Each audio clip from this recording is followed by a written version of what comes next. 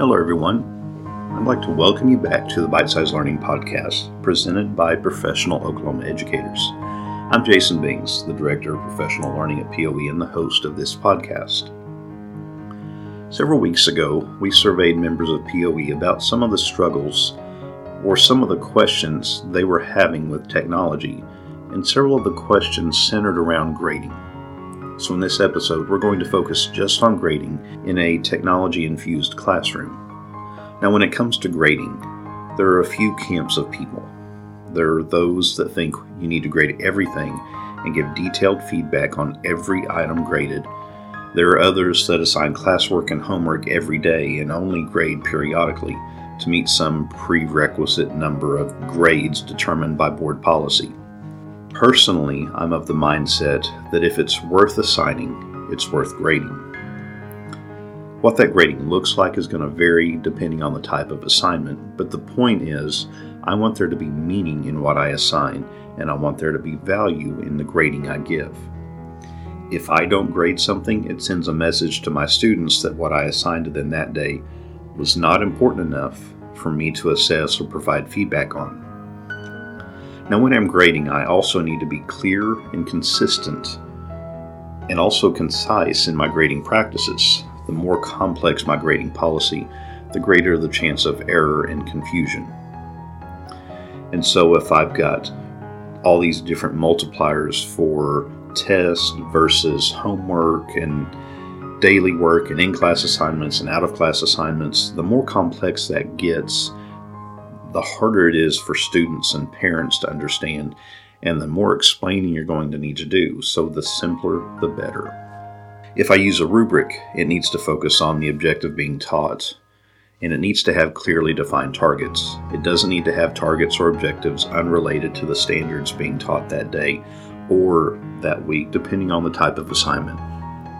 For example, if I'm talking about the laws of motion, my rubric categories need to be focused on that objective and not on design elements like the number of slides in the presentation or the background graphics or anything like that. It needs to focus on the learning objectives. And we could spend an entire episode talking about rubrics, so I'm really going to save that topic for another time.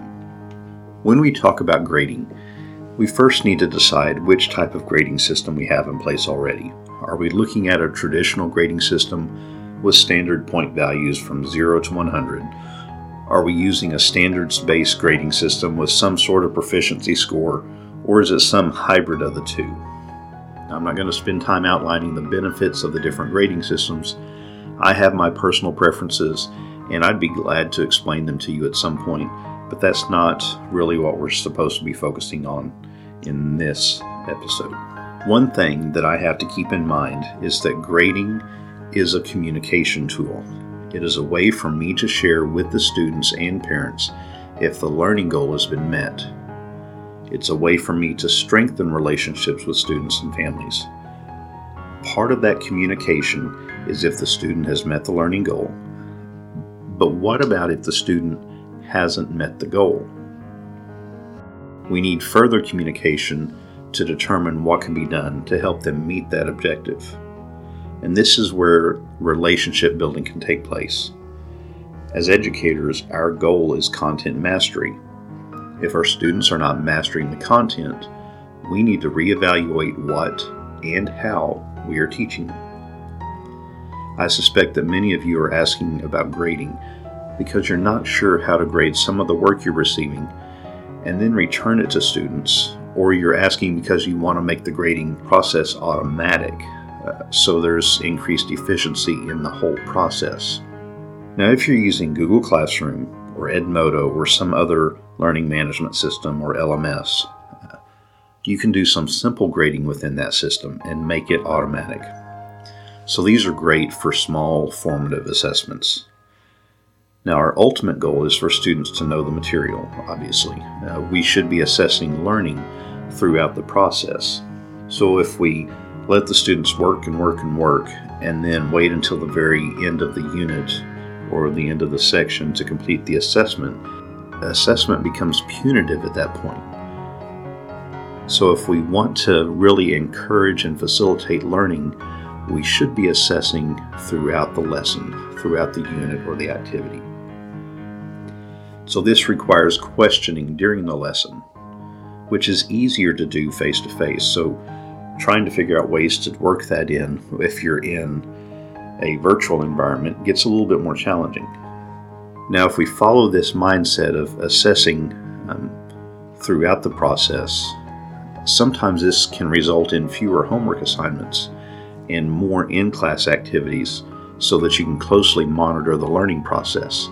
And in a virtual assignment or a virtual environment, you're oftentimes delivering content asynchronously. So you may not have the option of monitoring throughout the lesson because your students may be accessing the lesson at different times. But if we are in an asynchronous environment or if we are in an online environment, we can still do this constant informal assessment. We just have to break our assignments up in smaller chunks and pieces. So if you would normally provide information for 10 minutes and then pause and check for understanding, you can do the same thing in a digital format. So if the ultimate goal is to teach to mastery, you're still going to provide the information, and then you can give a short little quiz or a quick assessment activity that can grade itself, and that way you've got some of this monitoring going on throughout the process. At this point, if the students haven't met the minimum you have set for mastery, they've got the option to go back and review and take the assessment again. And so if you set your assessments up where they can take it multiple times and you take the best grade and do that throughout the process, you're going to get that review and that mastery that you're looking for. So your lesson could be a 10-minute demonstration of how to work a particular type of math problem. Then you would follow up with maybe a few practice problems. If they meet the mastery level that you've set, they can move on to the next section. And if they don't, you could have them watch that previous demo video again, or what you can do is have a second video that explains it a little differently with a new example. And this is probably a better option than making them go back and watch the first video again. Watching the first video again is kind of like the same mentality of, well, if they didn't get it the first time, I'm just going to say it louder and slower. That doesn't work. So we need to shift over and offer it in a different manner, a different model. And so giving that second example in a little different format is going to work better for you. So after they've watched that second video, go back and give them a few more practice problems. And if they've reached mastery level at this point, then they can move on. At what point do you need to stop and quit giving different examples? I would say after that second example, if they're still struggling, that's when you need to have some individual meeting time with that student to try to work out that schedule or that situation, that struggle that they're having. So that may mean that after the second one, if they haven't mastered it, you have it set up within your system for them to schedule a time to meet with you, virtually or in person, depending on your environment at the time. This way you can try to go through and diagnose what they're actually struggling with and give them some opportunity to give you some verbal feedback in there. And then you can go back, have them review again. So this gets the personalization in there, that gets the relationship building that you need. All of this is beneficial and necessary, but not necessary on every lesson always, and not with every student. Now, another option that you can do when you have students showing work is to have them send a video response of the work that they're doing. So they can record with their phone, send that to you, so you can see where they might be struggling and kind of pinpoint exactly what they need help with. Okay, so another question that may be on your mind about grading in an online environment is dealing with cheating. So how can you be sure students won't cheat? Well, in a traditional classroom, it's a concern there as well. And in that traditional environment, you're constantly monitoring your students. Same thing has to happen in a digital environment, but your monitoring is going to look a little different. Cheating is something that students are going to try to do.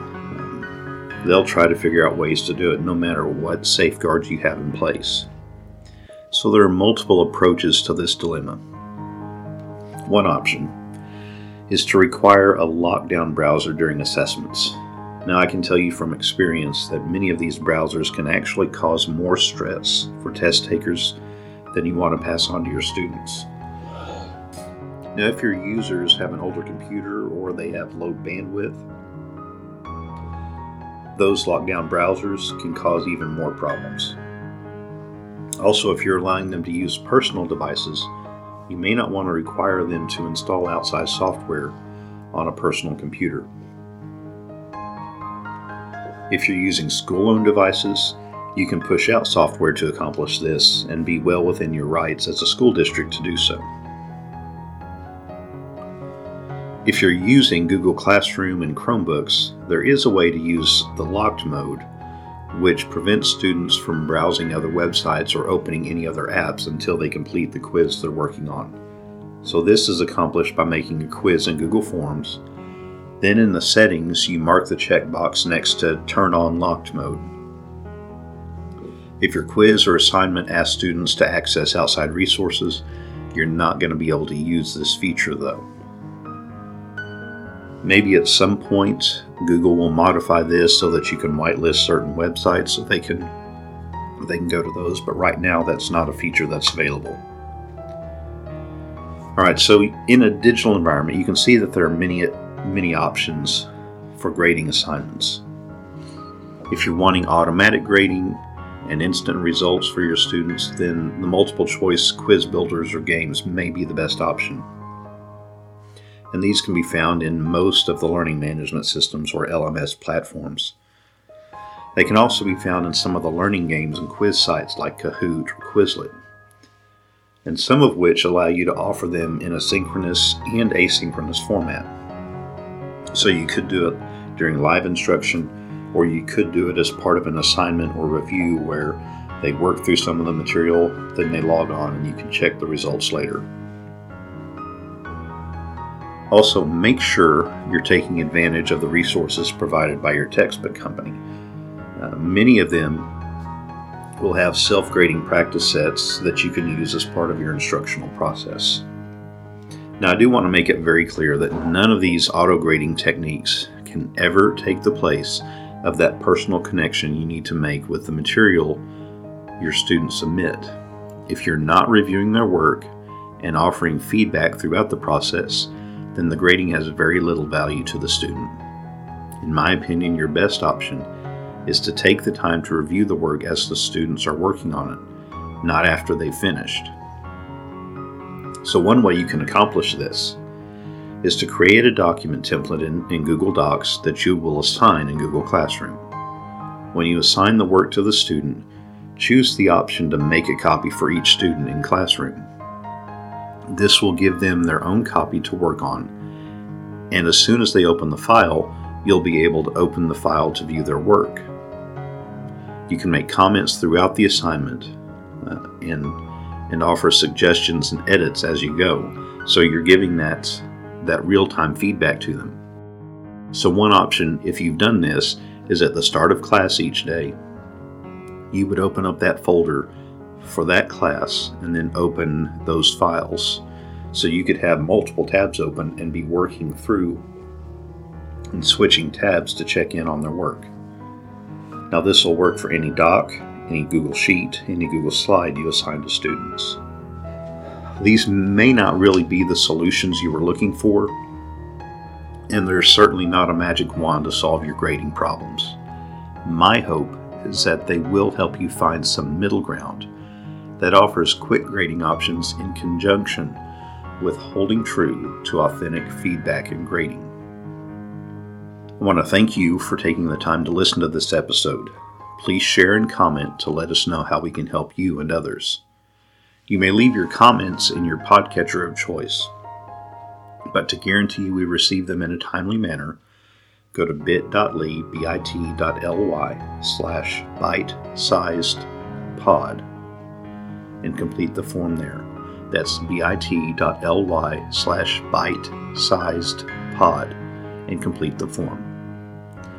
If you would like to schedule a professional learning session for your school or an online meeting, you can send an email to pd@apoe.org.